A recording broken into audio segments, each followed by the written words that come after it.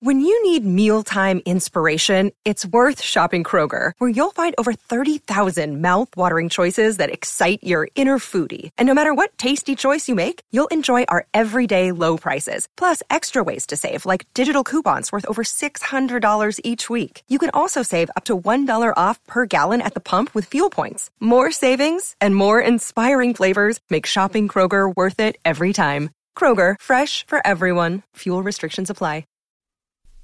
Welcome to the BetQL Daily Boost. I'm Lucy Burge of BetQL.com, and I'm joined again by Nick Ashew and Dan Karpuk. Happy draft day, everybody. We have a very exciting odds boost for you on the Giants to draft an offensive lineman with their first pick in the 2022 NFL Draft. This is boosted to plus 100 at PointsBet. Adam Schefter tweeted today that a veteran front office executive told him, "This is the craziest draft I've ever seen in 30 years. So anything can happen. There is great value in the Giants to do this." So I love this. Nothing makes sense in this draft. No, I mean, love it. One, we're talking about quarterbacks maybe going late in the first round, or maybe they'll go in the top 10, or nobody knows anything, it feels like. The one thing I do know is that the Giants desperately need offensive line help.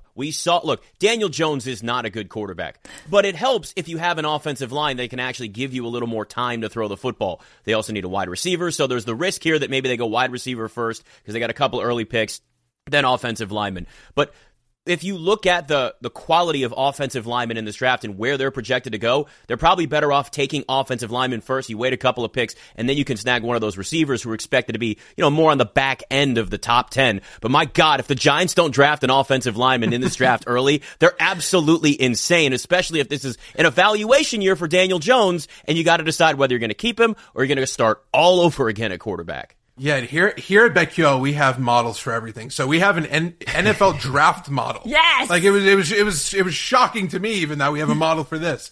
So per BetQL, the Giants are projected to select Evan Neal from Alabama with the 5th pick, and then take wide receiver Garrett Wilson from Ohio State with the 7th pick. So, Nick, like you just said, they need a wide receiver as well. So, we're expecting them to take Garrett Wilson with the 7th pick there, their 2nd pick in the first round. So we're projecting Akeem Ekwonu to go 3rd overall to the Texans. So that's another name to watch if he slips. That's another option there. So last year, like you just said, they had an NFL low 8 rushing touchdowns as well. So not only, and on 4 yards a carry, that's at the bottom 5 of the league. So not only was, Daniel Jones not kept upright and given proper chances to get his ball to the wide receivers and enough time in the pocket, but you're also not getting any production on the ground whatsoever. So whether it's Daniel Jones, whether it's Tyrod Taylor, who knows which one of them will be under center throughout most of the season, they definitely need to draft an offensive lineman. And, even though left tackle Andrew Thomas had more receiving touchdowns than Kenny Golladay last season, Pro Football Focus rated the Giants as the 3rd worst offensive line last year. So they definitely need to make some improvements, and it would be shocking if they didn't go with an offensive lineman for their first pick here. Looking forward to embracing all the chaos of this day. Head to BetQL.com/boost to see all of today's best odds boosts. We also have our favorite bets for today. I'm going Pelicans +2 against the Suns. The Pelicans have covered the spread in 4 of their last 7 games, 5 of their last 7 at home. They covered a 2-point spread against the Suns in Game 4 of this series, so they've shown they can handle a spread like this against this Suns team. So I really like Pelicans +2 against the Suns. Lucy, we're in an upset mood, clearly, because I got the Raptors +1.5 against the Sixers. The Sixers are going to have so much pressure on themselves. They're 0-2 since Joel Embiid was injured.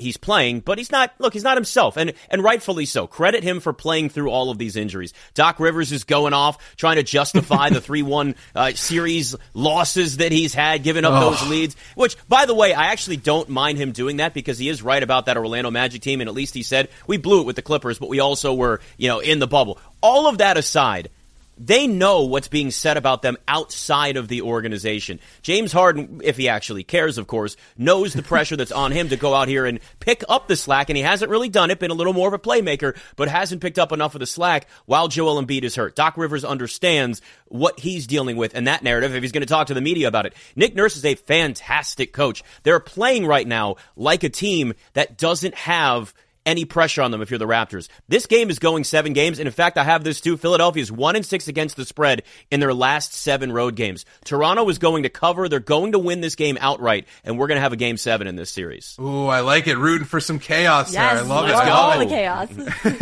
I'm going to go Mavericks at even odds at the Jazz, and last game, Luka and the Mavericks dominated. They won 102-77. They're the most cohesive team on both ends of the court right now in this series, and I think this might be the end of the Donovan Mitchell, Rudy Gobert era in Utah here. To make matters worse for Utah, Donovan Mitchell left Game 5 in the fourth quarter due to a hamstring injury. He's also dealing with what they call bilateral quadriceps contusion. So he has like a pretty sounds great. It doesn't sound great, right? He finished with just 9 points on 4-15 shooting in that last game, so clearly he's not going to be at 100% here. Dallas won Game 3 in Utah, 126-118, and lost by 100-99 in Game 4, so they shouldn't be afraid to go into hostile territory. And I just think they're the better team overall. So as I've been targeting Mavericks unders all season, I'm going to go with them here to win outright and win the series. I love it. Enjoy the chaos. Be sure to subscribe to the BetQL Daily Boost wherever you get your podcasts.